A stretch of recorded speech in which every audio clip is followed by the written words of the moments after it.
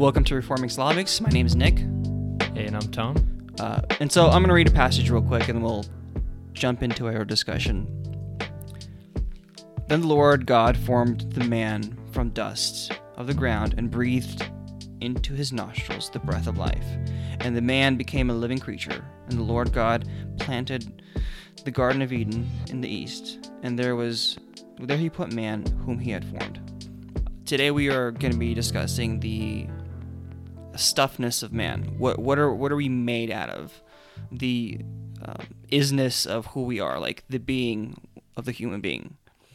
And there are plenty of discussions in regards to what is a human in debates in regards to atheism and Christianity, but also in Christianity there's warring functions in regards to what we think a human being is made up of.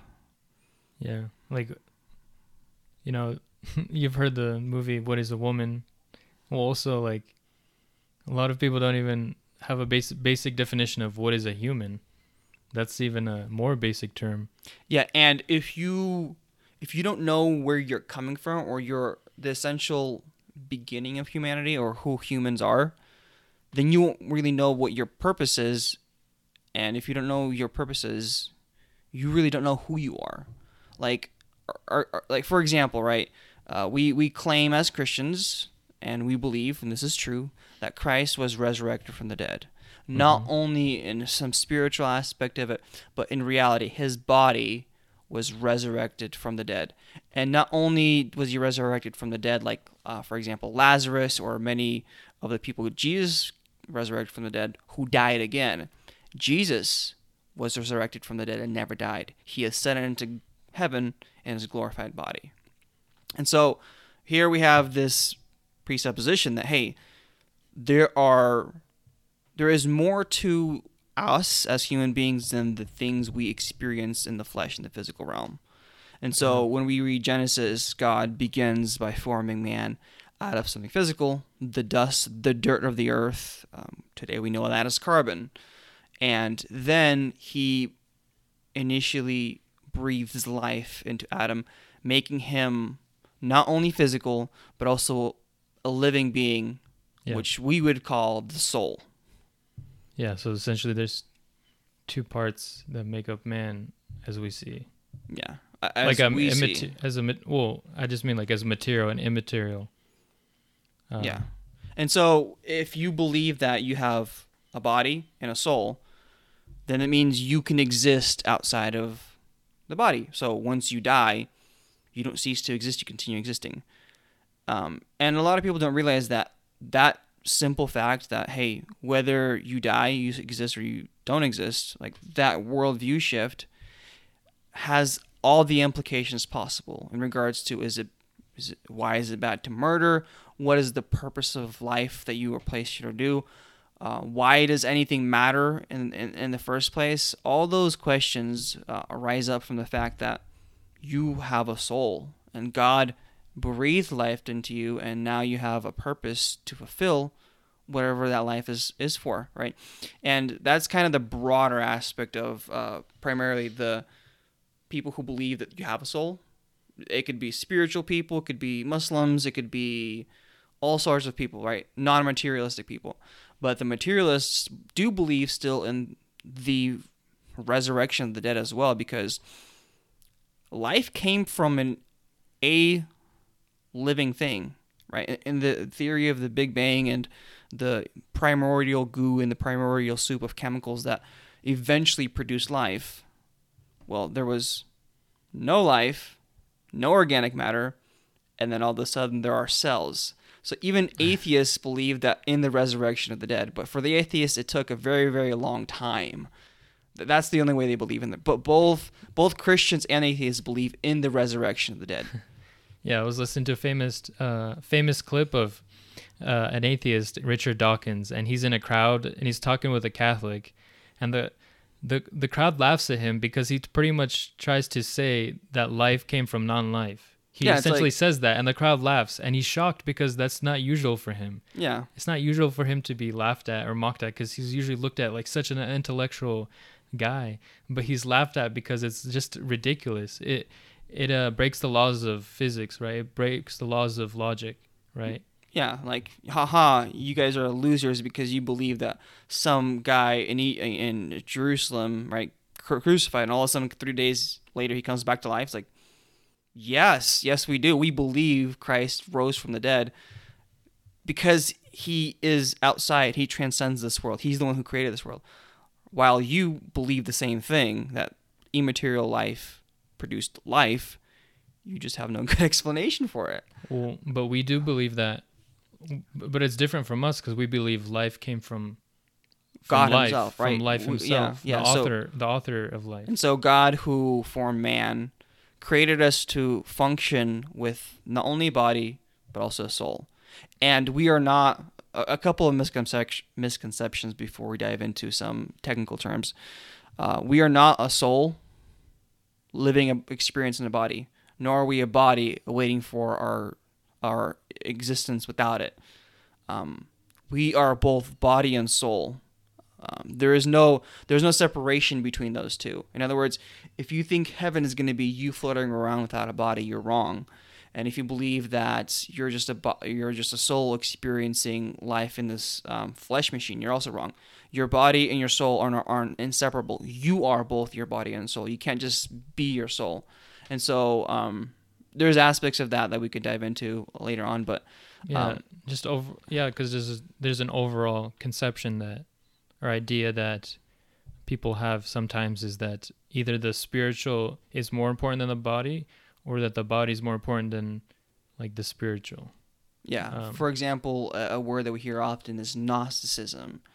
And they believed some really extreme and really difficult things to comprehend. But one of the core aspects was that everything physical that had to do with the body was somehow sinful, unclean, dirty, and needed to be gotten rid of, while your true righteousness, your true humanity was in your soul.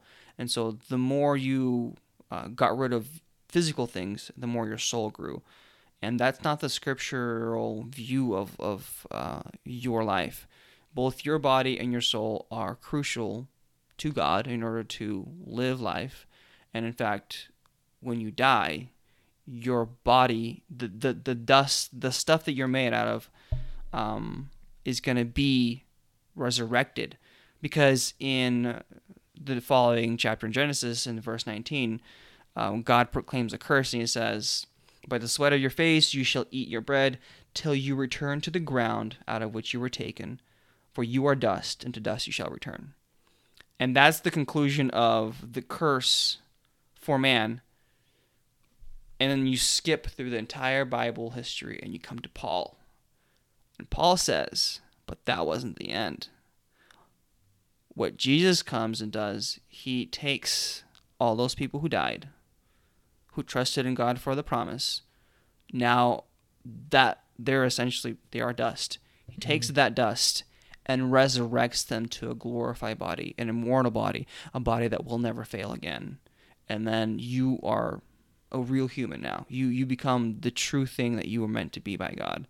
And so we can't dismiss that. And that's kind of why I was talking, you're not just a soul from body. Well, so the view of the Gnostics was wrong because they saw the body and the physical as bad. But that's God, when he made everything in the beginning, he said it is good, right?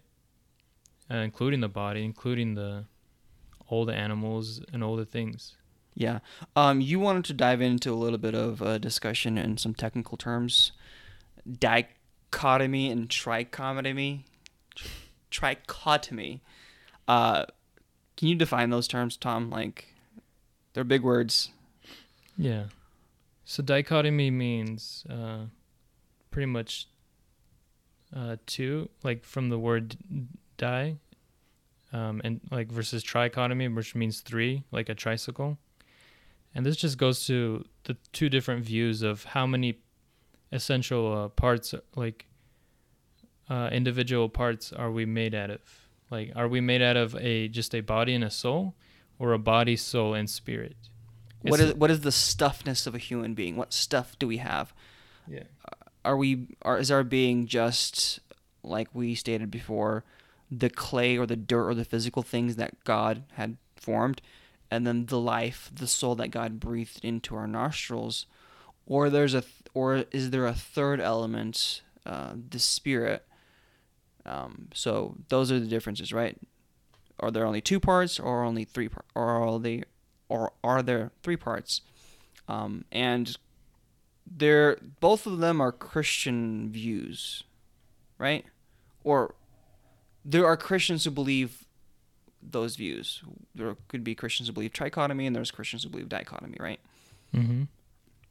Yeah, this is definitely not a like a crazy essential issue, but I think the problem is when you have one of these, when you have a wrong view of this, it could lead to you taking other parts of scripture and interpreting it kind of in a strange way. And we could talk about that later, but first, can I just like bring up? Yeah, break it down. Like, what is dichotomy? Or let's do trichotomy first. I don't know which one you want to do first. I really don't. Yeah, so trichotomists, they believe that based off of something like 1 Thessalonians 5:23, that there's pretty much three parts to the person. Maybe I'll read it first. You want to find it? I can. I'll read it. It's race. Dang it. I'm in Revelation. Too far. I have a phone, so I'm cheating. Right, so it says, 1 Thessalonians 5:23 says, "Now may the God of peace himself sanctify you completely, and may your whole spirit and soul and body be kept blameless at the coming of our Lord Jesus Christ." Right here, so here it seems that Paul separates the spirit, the soul, and the body. And he says like that these three must be kept blameless at the coming of our Lord Jesus Christ. At which point we are resurrected from the dead. Yeah. And so based on this and other scriptures like Hebrews 4:12, I could read that as well. Hebrews 4:12 says, "For the word of God is living and active, sharper than any two-edged sword, piercing to the division of soul and spirit, of joints and of marrow, and discerning the thoughts and intentions of the heart." Here as well, it also makes it seem like there's a division of soul and spirit. Yeah, that there is. There are three elements to human being rather than two. Yeah. But the view of dichotomy is more like that there's actually two parts, just body and soul / spirit. In other words, soul and spirit are used interchangeably throughout the scripture. They're synonyms. Yeah, they're synonymous throughout each other. And the reason I think this is a bit more biblical is because you'll look at scriptures that talk about like the soul and the spirit almost doing the same things. Yeah. Like throughout the Old Testament, when it talks about, his soul, someone dying, it would say their soul had departed from them. But then there would be other parts where it says his spirit left him. It would also talk about, for example, the trichotomist would have a view of your soul is more of your like emotion. It's more of your heart and your mind. It's like where's your thinking aspect. So your intellectual mind. Yeah, and they would say the spirit is more of a place of where you connect to God. It's like the pure part. Like it was dead and now. So this doesn't this sometimes boil into the idea of salvation, where some trichotomists or people who believe in three parts believe that you have always been soul and body, but at the point of your salvation and becoming a Christian, mm-hmm. the thing that was dead was the spirit of the person, and then that is brought to new life, and now you have the ability to communicate with God because your spirit has been awakened. Yeah. Which I don't think is exactly a good argument, because there's parts in the Old Testament, maybe I could look it up, but it talks about a person that wasn't like a God follower. I think it was a king. He didn't it talks about his spirit and him using like his spirit. Yeah. So a good example that I've heard quite recently is in regards to even creation. God says, "Let us create man in our own image and in our own likeness." That's not saying that there is an image of God and then there's a likeness of God. Rather, what the author is using is he's using two words to make a whole, meaning he's using the word image as in part of a description and likeness as the second part of the description to come up with one holistic idea of who we are in God's sight. We are both the likeness and image of God, which mean the same thing together when you combine them. Same thing with soul and spirit. He's just using two different words to make a more full point, meaning that the psyche or the soul, psychology comes from the word psyche, right? Psyche means soul in Greek. Yeah. And so essentially what Paul is saying, that your soul, your psyche, who you are, the essence of you, your body, everything about you is going to be preserved and resurrected on the last day. Now, a lot of people would argue that, you don't, some people argue that you don't have a mind outside of your brain, meaning your brain is the mind, and once your brain stops working, so does your mind. We're talking about materialists. Materialists and atheists, right? Yeah. But we as Christians believe that your mind, or the function of your intelligence, is both your body, which is your brain, also your soul. And so you can't just say, for example, if someone has dementia, right? The actual organ that functions as the intellectual part of a human being starts to be corrupted physically and no longer works. And at times, Christians who've been Christians all their lives get dementia, and they act in ways that are foolish or unbiblical or blatantly sinful and just perverted, perhaps. That is not the soul being corrupted. Rather, that is the organ that's supposed to function as your intellectual thought process is getting corrupted. And your soul isn't capable of being manifest in a way where it used to, because your natural body is being decomposed. And what I guess the whole point of that is that when you are resurrected, both your body, the physical aspect of you, and your soul are going to be in heaven and before God's throne and in eternity. Yeah.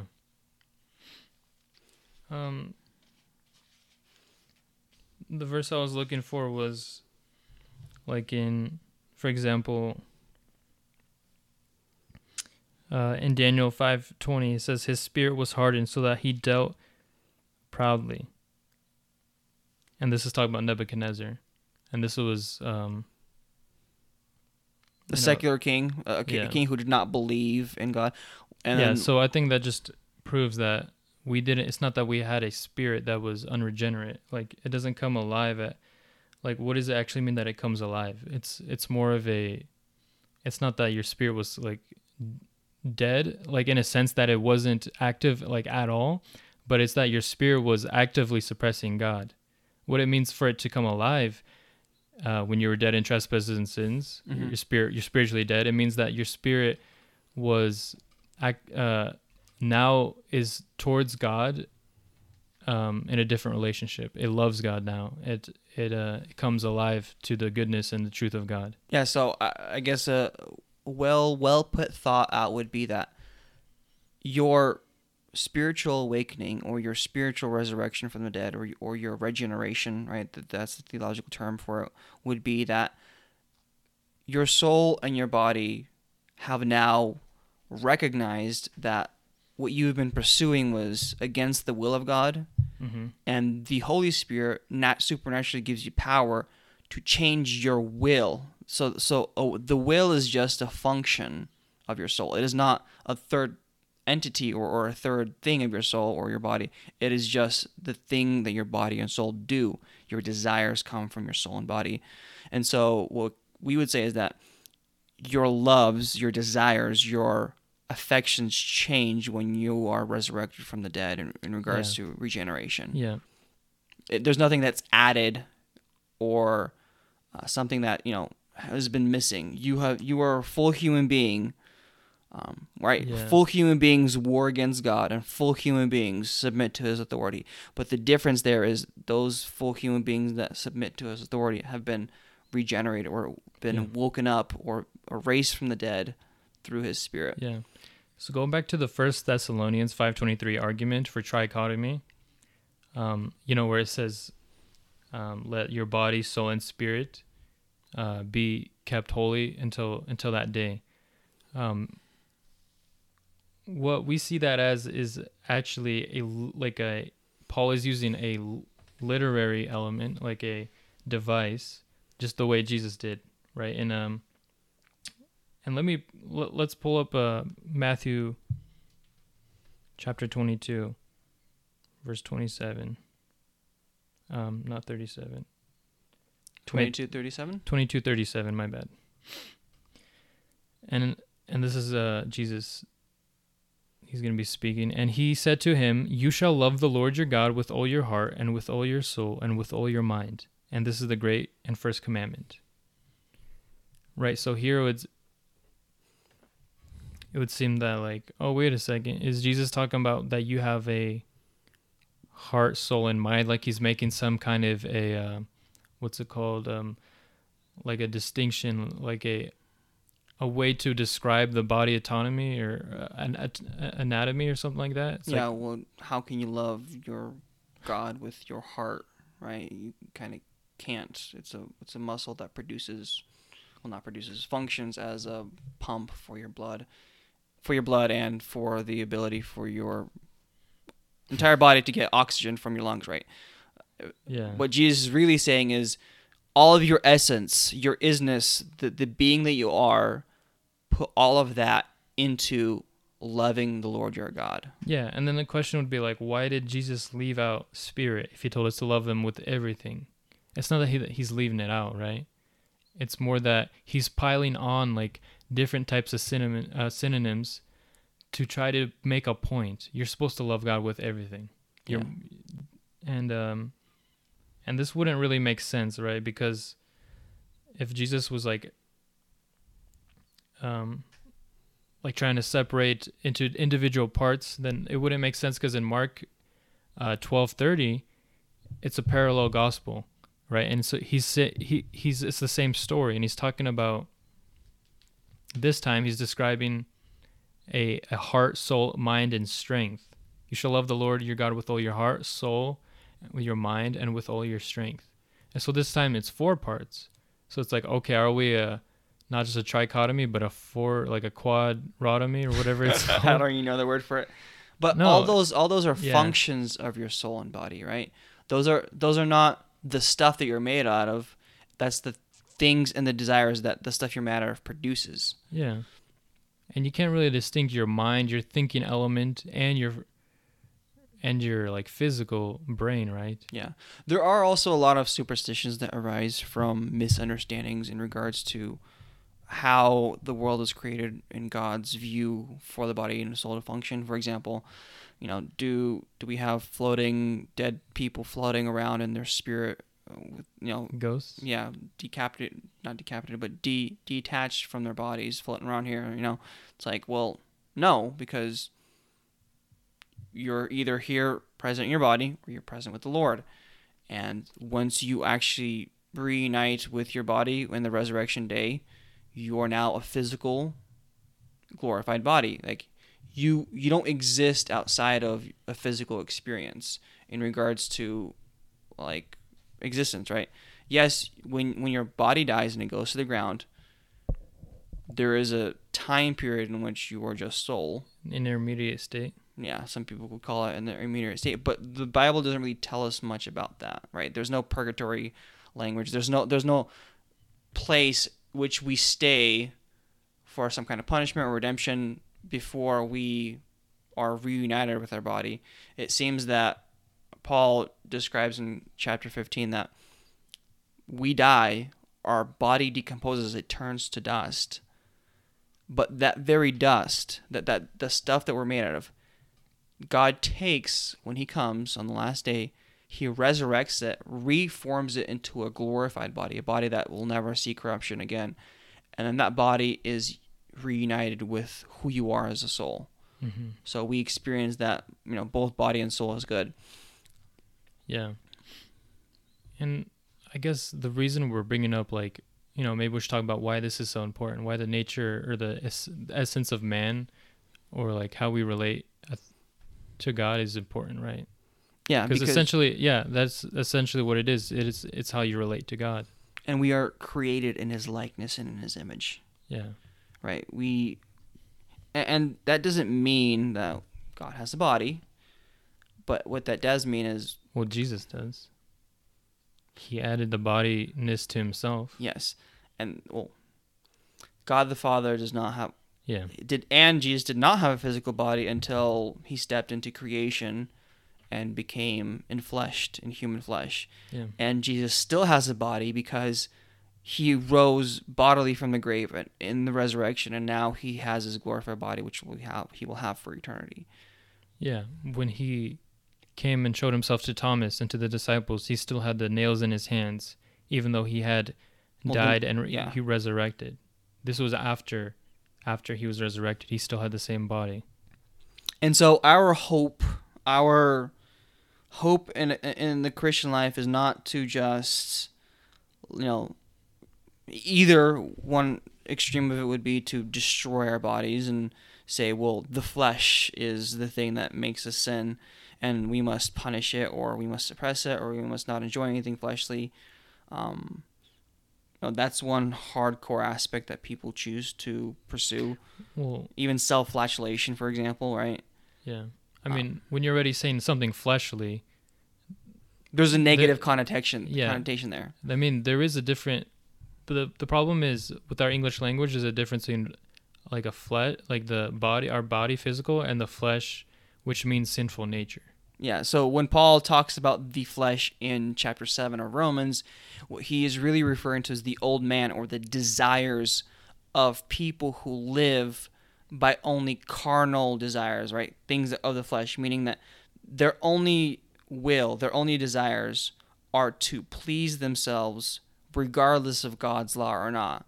Meaning that God, for a couple of examples would be, God created procreation and intimacy between a man and woman to be constructive and to build families, and He created a proper way to do that. And the improper way to do that is to sleep around and commit adultery, right? God created wine for the pleasure of man to make his soul glad. The perversion of that is to get blatantly drunk, right? So both things include your body, the flesh. But what Paul is saying there is your old man desires, or the older man, or the man that is being put to death.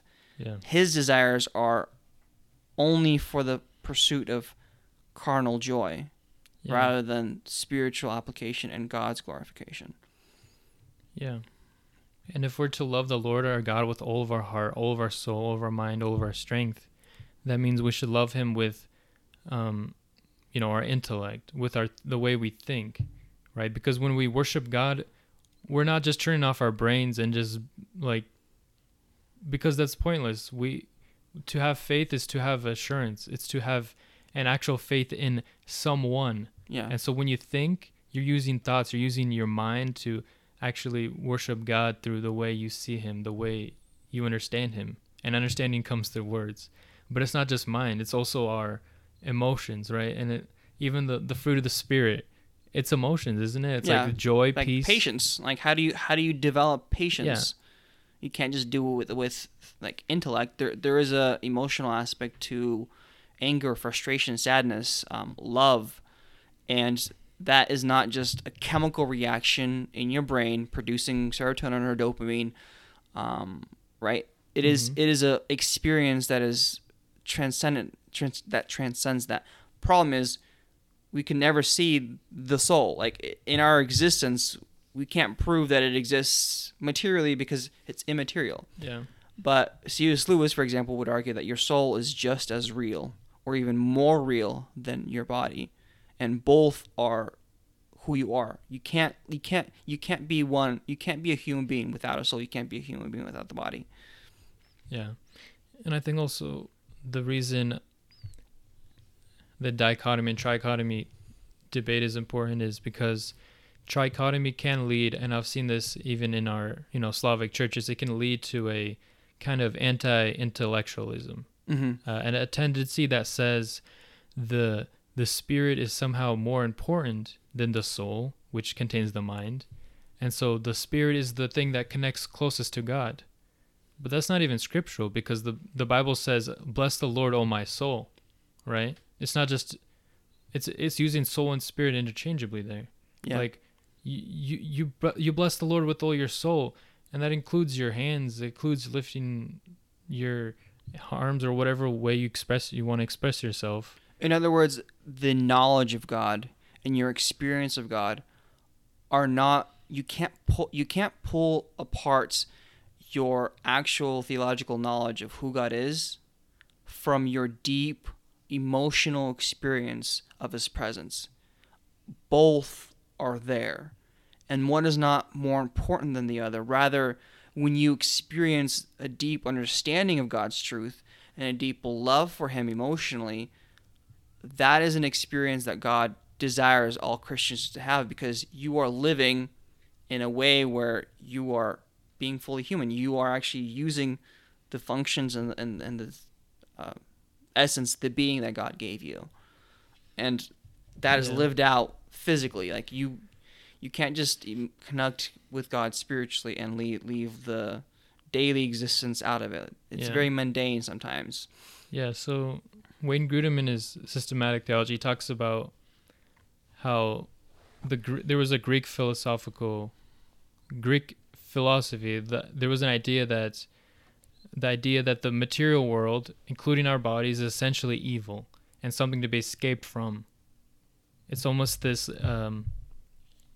idea of, deny yourself of the pleasures of this world, and that has kind of leaked into some evangelical people's minds, to see that if you're not praying, if you're not using your free time to only pray and read the Bible, like something's wrong with you. Yeah, I've talked to friends that, and even me myself, who thought that when they first became Christians.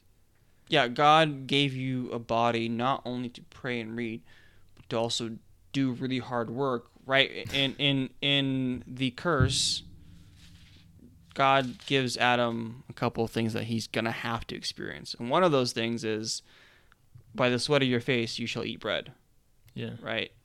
And also the idea of the fact that you shall till the ground because it is cursed, and in pain you shall eat of it all of your days of your life. There is hard work that is involved in being spiritual. In other words,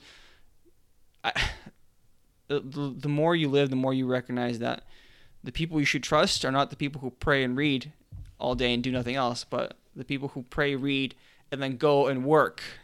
Go and, till the ground. Yeah. Go pursue art. Go pursue these things, because God created you to be a full human, not just someone who lives in the Spirit. Yeah, because in regards to, we're supposed to live in the Spirit in regards to the Spirit of God, the Holy Spirit living in you and acting in you, but also you don't exist just on a spiritual plane. Yeah. I mean, there is going to be ministers that are going to be more devoted to Scripture and reading the Word.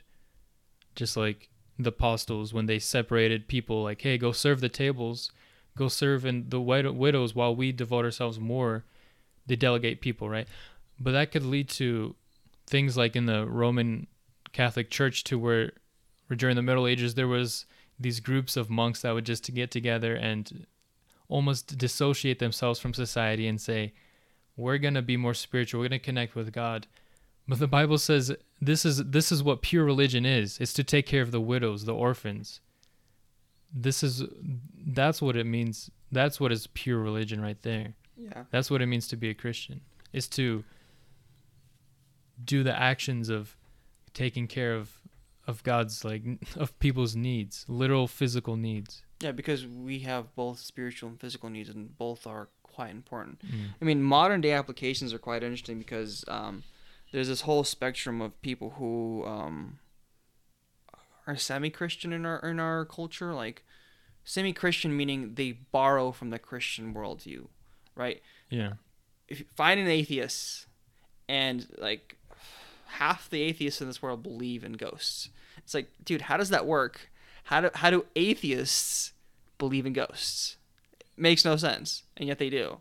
Yeah, it's actually surprising. Like, there's not that many people that are strict materialists in the sense that they don't believe there's any kind of spiritual things out there. Yeah, and so I feel like a lot of people who are Christians get muddled up and confused by, spirit, like the planes of physicality, the physical world, and the spiritual plane, because we tend to either get muddled through culture, for example, spirits floating around, or astral projection or astral planes, meaning the New Age movement, where people just get out of body experiences. Or a big popular thing recently is psychedelics, where you consume a drug and you have this out of body spiritual experience, and you connect with your psyche or your spirit, and that somehow changes or improves your life, where you understand things that you haven't understood before. And all those things occur and, happen, and those things are real. But the reason those things are not useful to the Christian, or not Christian-esque, is because God created an order in which we function, and that order happens to be not through some magical experience of attaining knowledge, but the knowledge we attain happens to be from logic, reason, and order that eventually permeates our emotion, desires, and wills. So we believe the way we know what we're supposed to do, what we're supposed to do in life, is through revelation, through God's word. And yet people are having these revelatory experiences where they're understanding new things about them, which is not necessarily good. And it could be, but those things, people have testimonials that those things have been extremely helpful. Like a lot of people claim that they have helped with their PTSD, or they have cured their anxieties, or they have gotten rid of their depressions, right?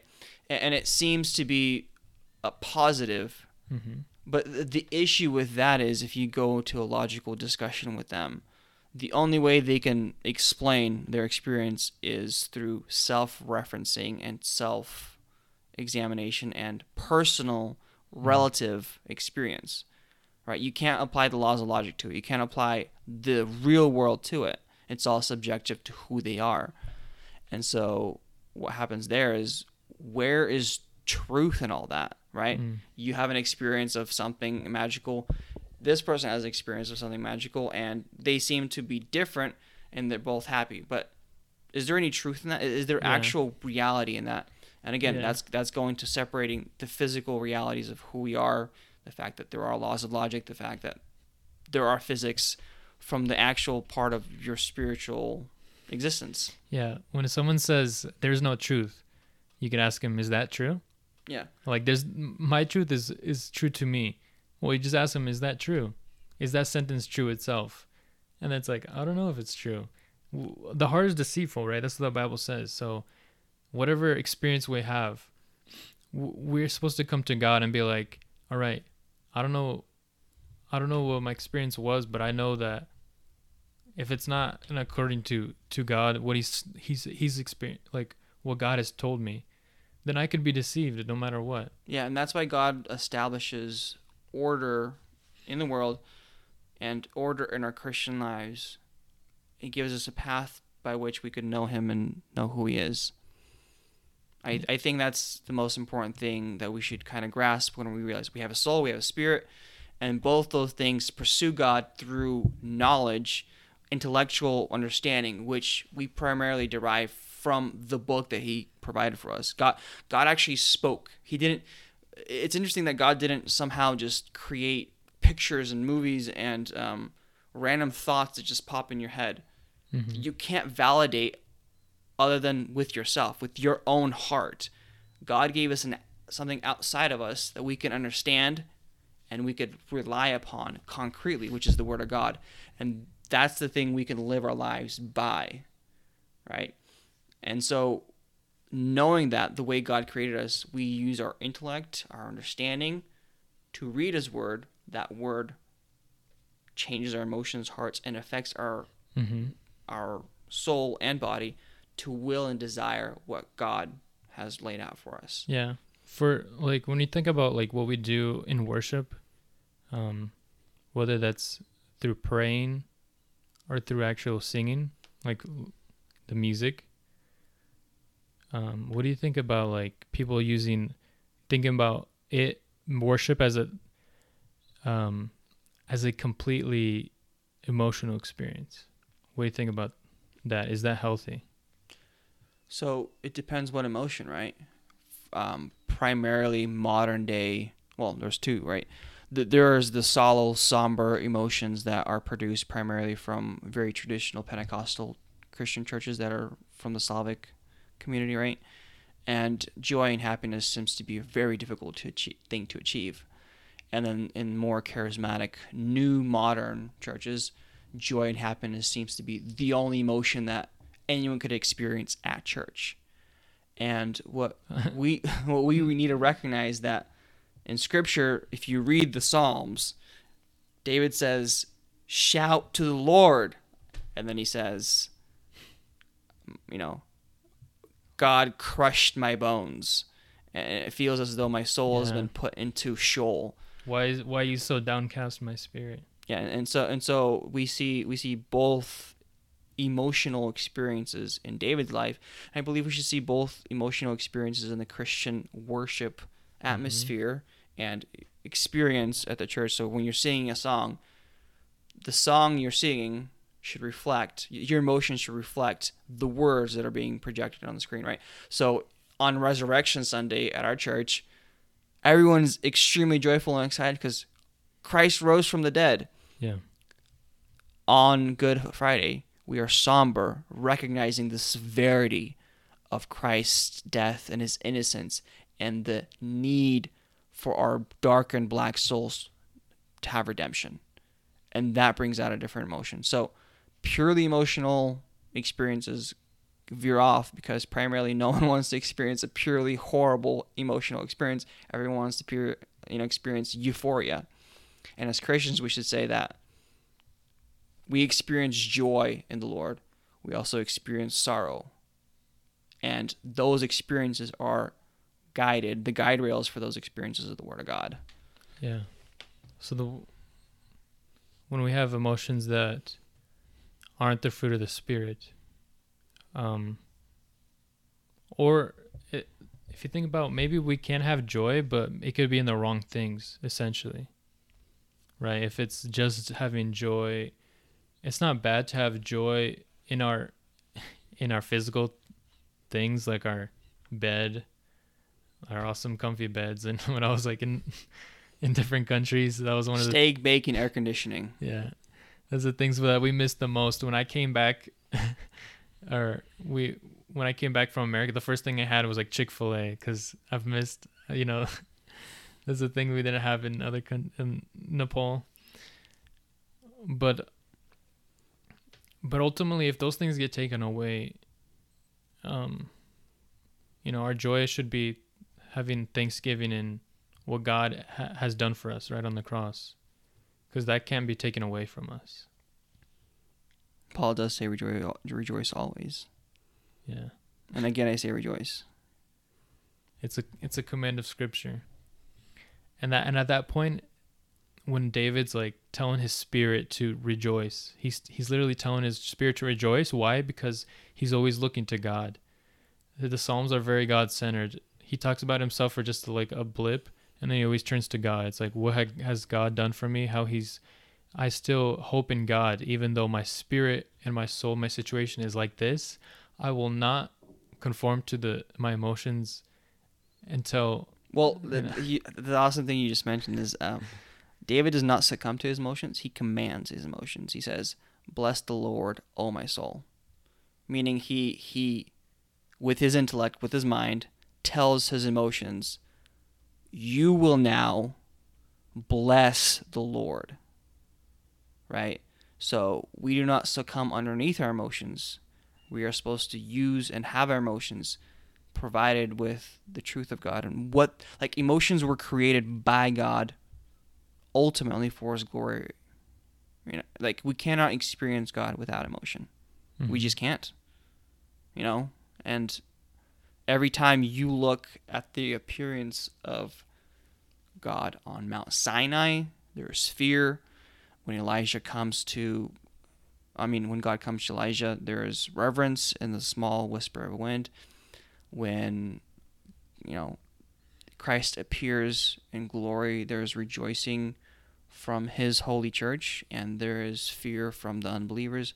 So whenever God appears, there's extreme emotion always. You can't remain unemotionless or without emotion. I don't know where that word came. Anyways, yeah. And even when you're using, if you think about it, isn't it like when we're even using our emotions, you can't like stop thinking? You're always going to be thinking about something, aren't you? You can't just like completely turn off your brain, even though men are... My wife would claim that I can. Yeah, that men could just like think of nothing. But I think that's what happens in church sometimes. Like I'm focusing on the wrong things. Right? When I'm saying those words, I try to remind myself, hey, do you actually believe those words? Like, those are actually true. And then it reminds me in my emotions to rejoice. Yeah. I think we covered it quite thoroughly. We did not go into Hebrews in regards to the writer of Hebrews talking about what is actually being divided between the bone. Real quick, I could just say that Hebrews 12, 4:12, where it talks about the division of both soul and spirit. What it seems like he's doing is, what it's talking about is God's ability to, through the word, to penetrate and affect the immaterial part of man.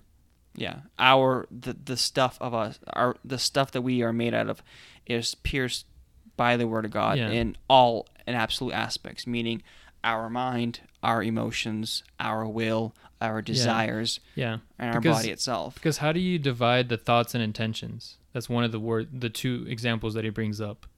You have to use your thoughts. Your thoughts are your intentions, pretty much. Yeah, you use your thoughts to describe what your intentions are. And he says that the things like living and active, he says double-edged sword, soul and spirit, joints and marrow.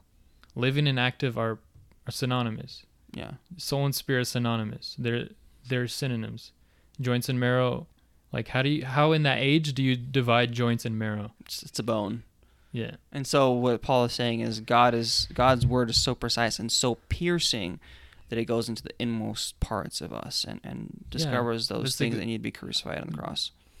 I'm glad you reminded me, because that literally goes into our discussion about emotions. Yeah.